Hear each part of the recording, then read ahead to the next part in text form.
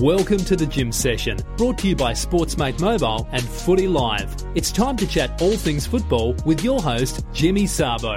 This is the Gym Session podcast, but this is not Jimmy Sabo speaking. This is Nick Guglielmino. I am filling in for the great man while he is away, because like those personal trainers always say, there's no excuse not to fit in that one gym session for the week.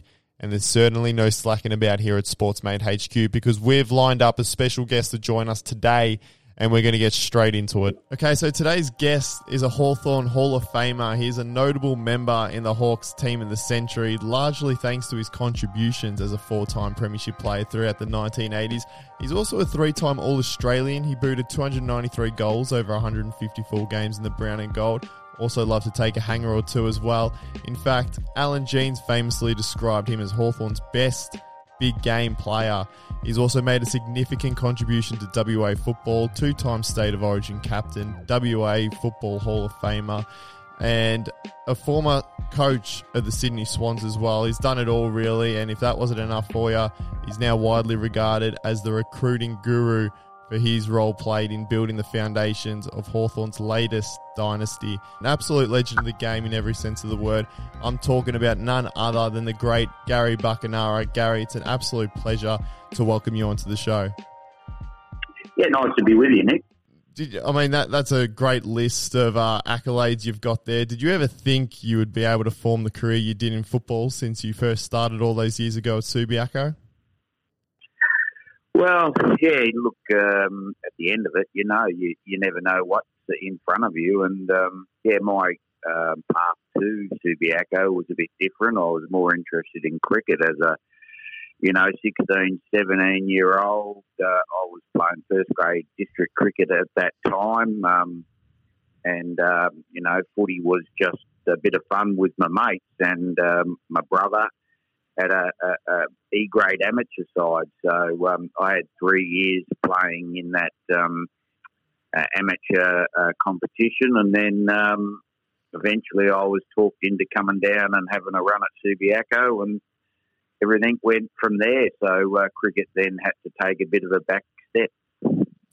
Well, look, thank God you did take up footy, because you did your juniors and you arrived at Glenferrie Oval in 1982, and what a time to arrive there as well, because, at the time, Hawthorn had just 3 premierships to their name, and for most part of their 50-year-old existence was, pretty much rubbish. But you happened to walk in just as they were about to embark on a long-awaited golden era in the club's history. So how lucky were you? Yeah, look, very fortunate. It was a Form 4 system back then where every VFL club got 2 Form 4s per year to sign interstate players on, and it wasn't such a draft. And, the better interstate players generally wanted to go to the, bigger clubs and the clubs at the top of the ladder so you could play in finals. So to walk into Hawthorn at that time in 1982 and be a part of 8 grand finals in 9 years was amazing. And, to play in 4 of them, and unfortunately we lost 1, but it's still a pretty good record. Yeah, exactly right. And in just your second year, you had a premiership medal around your neck, and that grand final in 1982 it still didn't go according to plan, because you did your knee early on in that game against Essendon. How much did that affect you going forward? Yeah, look, 83 grand final that was against Essendon, and it lasted 3 minutes, and it probably took me the best part of 2 years, 1984 and 1985, to get over that and gain confidence back in my ability to be able to jump and do the things that I did before, because it was a bit of a different injury. Not many have had heard of it. There's been a few since in snap patella tendon. So, it's quite a different injury, and it was a different injury to treat at the time. So there was a lot of challenge in rehabbing it and getting the strength back, and more importantly, getting my confidence. And, it took the best part of 2 years, and I missed both the 84 and 85 grand finals. So, unfortunately, the club lost both of them, and I came and returned back and got my first opportunity to play a full game and get my medallion on the ground instead of in hospital. And, it was a great experience. And it didn't take you long to get back to your best footy either, because you were all Australian in 85 and 86, and obviously Hawthorn won the premiership in 86 as well. So, and you kicked 4 goals in that grand final. So was there a bit more of a sense of accomplishment after 86? Yeah, look, the journey had been a very hard one. It took, a fair toll on me, especially initially, the disappointment in 83 of, doing the knee in my first grand final and, never knowing whether you're going to get that chance again. So to be there on grand final day and, last the game, make a contribution, playing pretty well and actually getting your medallion on the ground and doing the lap of honour with the boys and sharing the excitement in the rooms after, it made all the hard work worthwhile.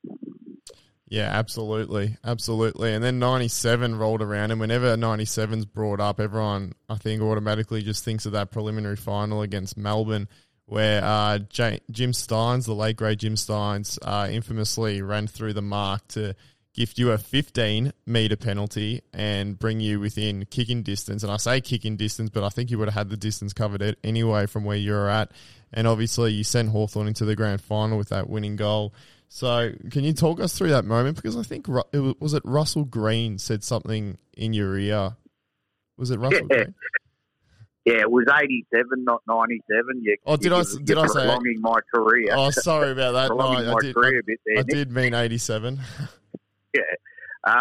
Look, I hadn't actually heard the siren, and I was sort of in the process of trying to get the ball on quickly, or because I knew the siren must be imminent, and I thought I could kick the goal, and as I got that 15-metre penalty, as I'm walking forward, to go to about 40 metres out, Russell Green puts his arm around my shoulder and said, "For God's sake, Bucky, kick the goal, the siren's gone." And,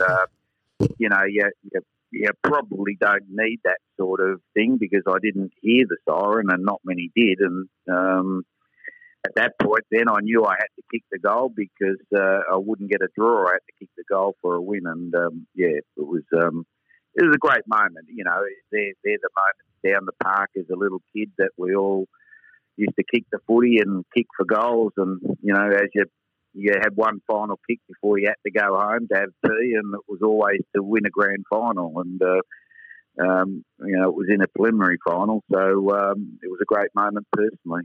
And unfortunately that year in 87, you Hawthorn didn't have the luck to get over the line in the grand final, but as they say, a loss in a grand final, the disappointment is a massive driver for future success, and that's exactly what happened to Hawthorn because the next 2 years the Hawks go back-to-back, and you're a part of it as well, a big part of it. Was that 89 grand final, and I haven't got my years mixed up this time, was that 89 grand final the best game you ever played in? Well, from a spectacle point of view, it just about had everything. You had G. Ablett, taking big marks and kicking unbelievable goals, kicking, I think it was 9 goals for Geelong, nearly being the difference between, us winning and losing. He was amazing that day, but, we had great contributors all over the field. It was tough. It was hard. And I've always thought it'd be a fantastic video to give to Michael Christian today to do a review on, MRP review, and see how many players would have got suspended, because I reckon a lot would have. In today's rules and regs, it was just tough and hard, and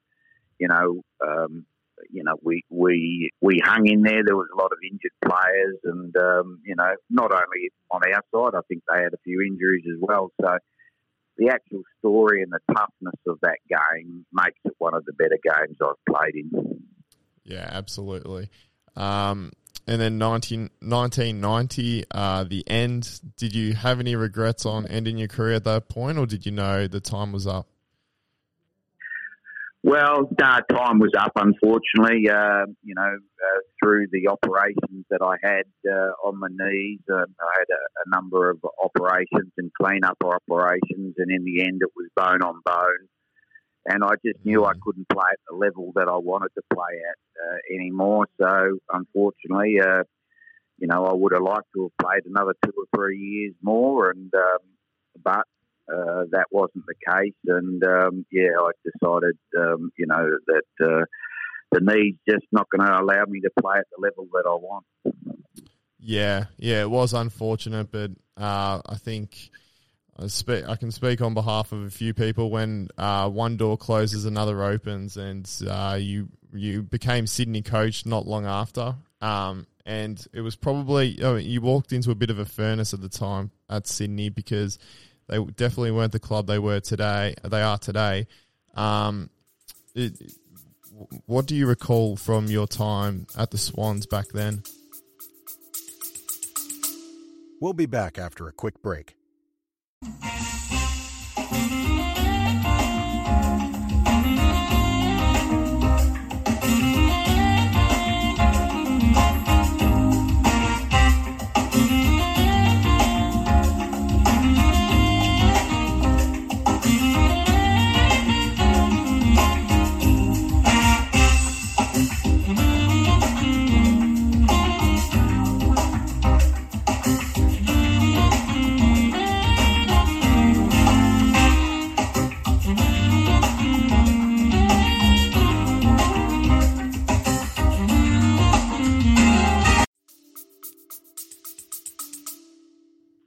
Look, the Swans, were privately owned, and it got to a stage where those owners were sick of putting their hands in their pocket, because running and owning an AFL team, even back then, was a very expensive exercise. And, the things that I, in hindsight, should have inquired about was, the financial stability, the football spend and all that sort of thing. And there was no limits on what a club could pay, whereas at the moment I think there's a limit of 95%.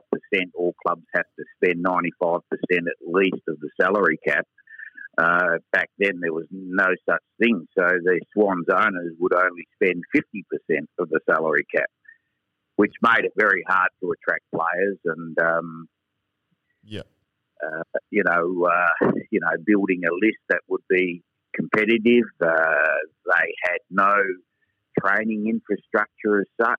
Even after being in Sydney for 10 years, there was no training infrastructure. And, you go to the Botanic Gardens and I'd get kicked off, because I didn't have permission to train the footy team there. So, look, it was a really tough gig, and one that was destined not to work. And in the end, I was probably relieved to be out of there, because I knew I wasn't going to be able to help, and it would require the AFL to step in as they did, and pump money into it, and get some players to go there, and some better facilities, and But I did do a couple of things. I did find the training venue for them at the Randwick Army Barracks, which I still think they used for a number of years after me.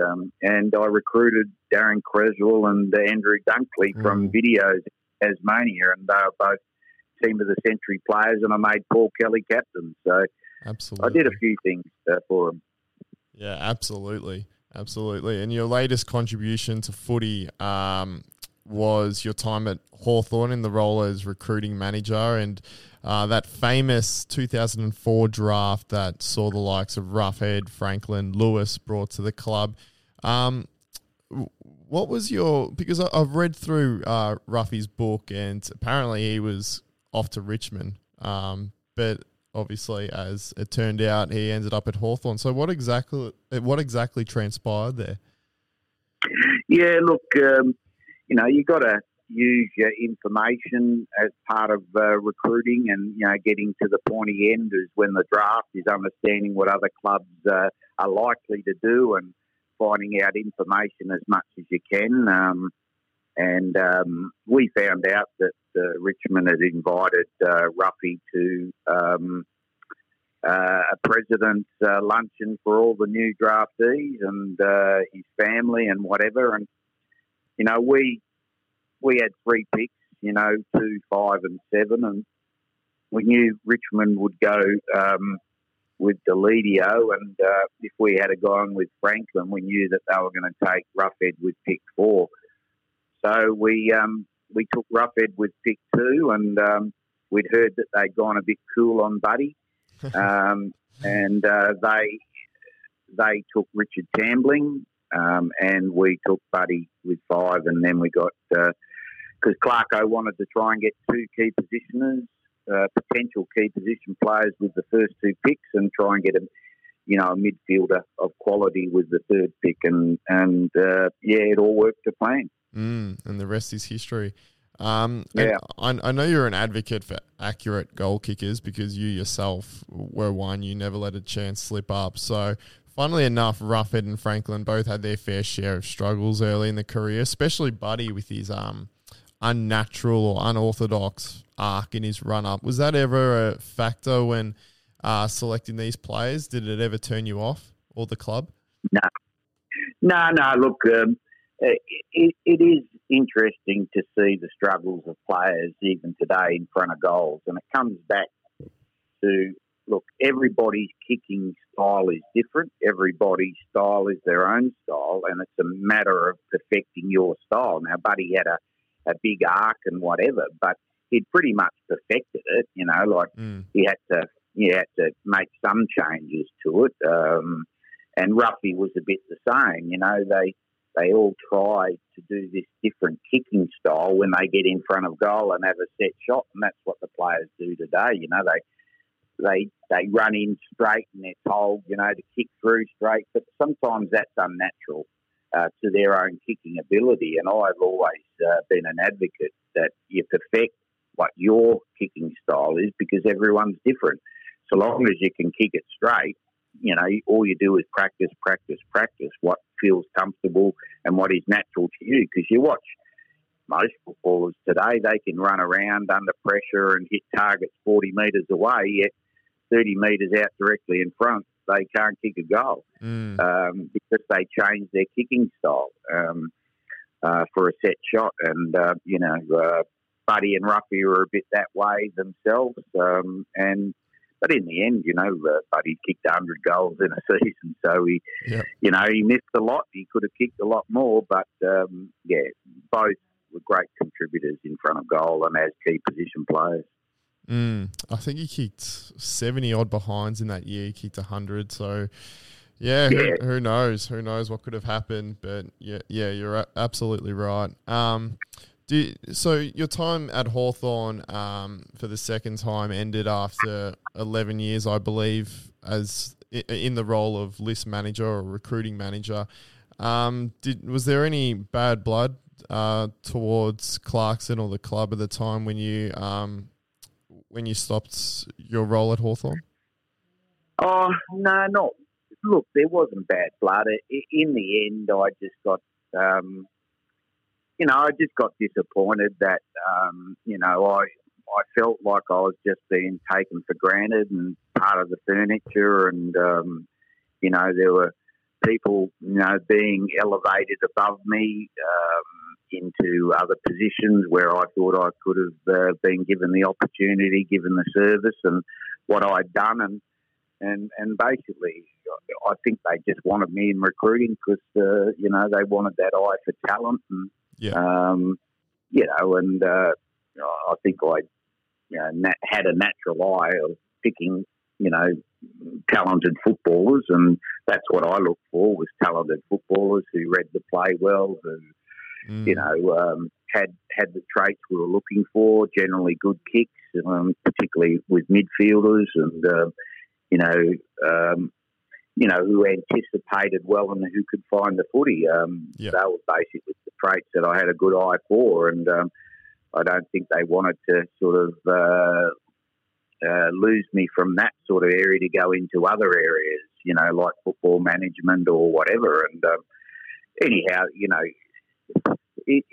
when you have good staff and whatever, I think it's great if sometimes that gets acknowledged. And probably in those 11 years, I didn't have really anybody come into my office, knock on my door, and say, "Gee, you've done a great job with the recruiting." There was just nothing of it, and you sometimes just feel that you're being taken for granted. So I looked for greener pastures, and I was a bit surprised no other club contacted me or inquired about me and whether I was interested in a role with them. So yeah, I went in and did other things. So yeah. Yeah, that's disappointing to hear from a Hawthorn supporter's perspective, but I think they could absolutely deal with you now if you want my opinion on that, because especially in the midfield, they're copping some struggles at the moment. Do you still follow Hawthorn closely? Oh, of course, Hawthorn's my club, and, I've sort of, followed the journey, and, personally, I think they probably went a few years too many, probably with, Clarko, he can be pretty insistent and he can be pretty, forthright with what he wants to do. But I just think they went far too long in trading their early picks and not getting young talent in and an early young talent. I think they just went 2 or 3 years too long doing that, trying to buy another type of premiership, as you might say, rather than being satisfied that 3 in a row is pretty good and 4 in an era is a great effort, particularly in the modern era. And, time to invest again in some new talent. And I think that's, where it's going to be a bit of a struggle for a few years until they start to invest back in that draft. So what do you make of their current list? How far do you reckon they are from competing for finals again? Well, like most teams that are, 9 to 18, they're competitive when they have their full list available. When you start to get injuries, as all clubs will and do, the depth of players that you call on, are generally not to the standard. And that's where when I was doing the list models and stuff like that and ranking our players, I think most clubs are very kind on their players with the way they rate them. Let's say you rate them an A, B and a C in developing players.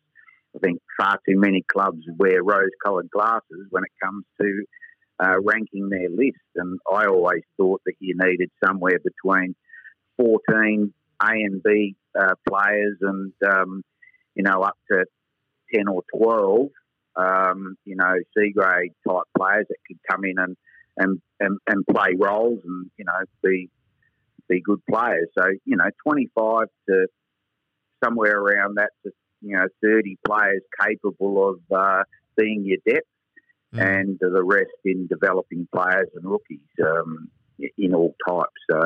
So that's generally a model of what I say. And when you generally rank the premiership team, you'll find that they have around about that type of a model in terms of player rankings. Yeah, interesting. Is there anyone in the current team that stands out to you or has a promising future? Yeah, Will Day. Yeah, Will Day looks a star to me. You know? Absolutely. Yeah, he's been a really good pickup, and I just like the way he plays. He would have been a favourite of mine if I was recruiting, because you can just see how well he reads the play. He's light on his feet. He's got great agility. He kicks the ball well. So I think, he's a player that will become a really good player. Sicily, has been a big loss this year to them. So, look, Hawthorn with their best list available will compete. The problem is when you have the injuries that they've had, and all clubs get, then, they struggle to compete for 4 quarters. Yeah. So the breaking news over the last week was their succession plan, where Clarko will eventually be taken over by Sam Mitchell in 2023. What were your first thoughts on that? Oh, well, Clarko's been there, 18 years or so, and he's won 4 premierships. The club has to rebuild the list somewhat, and so to me it makes a bit of sense. I know Clarko keeps saying he's got the energy and wants to rebuild again, but I think it gives opportunity, and so long as the Hawthorn board are realistic with Sam and give him the same mantra that Clarko got, back in 2004 when he came, and he was told to play the kids to get them some experience, and understanding that with that there'll be some losses and probably some bad losses along the journey. But hopefully the Hawthorn board is realistic as to where the Hawthorn list sits, and when you're investing in the draft again, give the coach confidence to play those kids rather than playing for, respectable losses or trying to get a win. You got to develop a list and play these kids and make them believe that they belong at the level. And you would have obviously known Sam Mitchell quite well during your time at Hawthorn. Did any traits stand out to you from him that might suggest that he could go on to be a quality coach one day? Well, he was a professional with everything he did, Sam. Sam was one that missed, the opportunity at draftable age for a couple of years, and he played at Box Hill, and, so he got over that disappointment of missing out on the draft, and,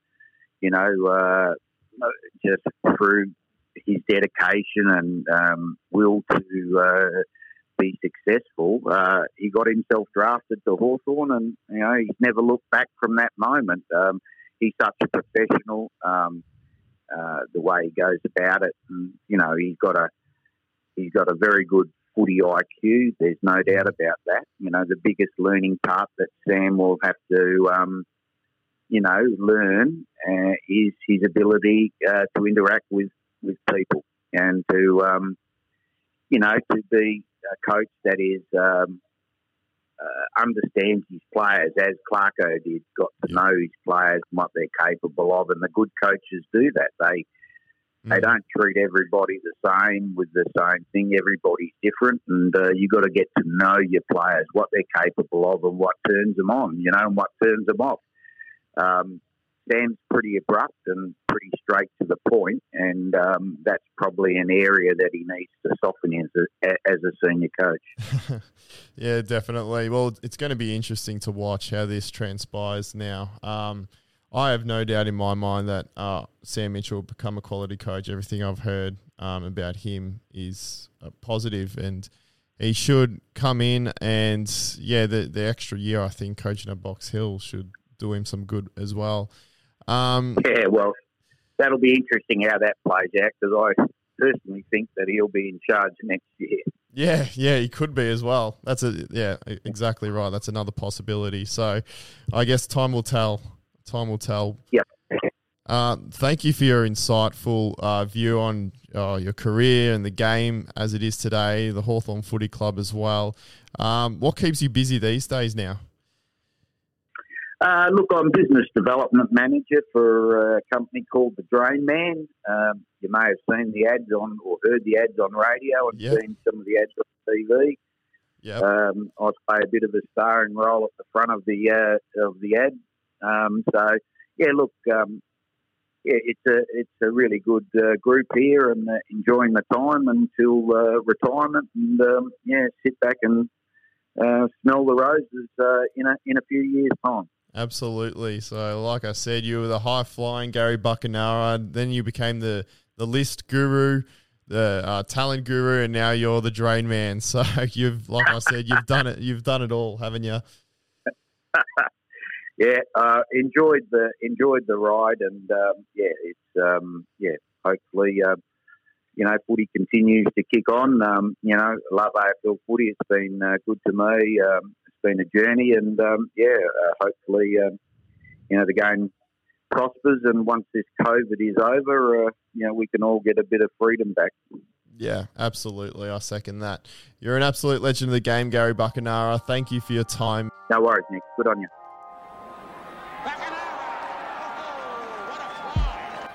Duckworth, Buckenara, great mark. View up towards Buckenara.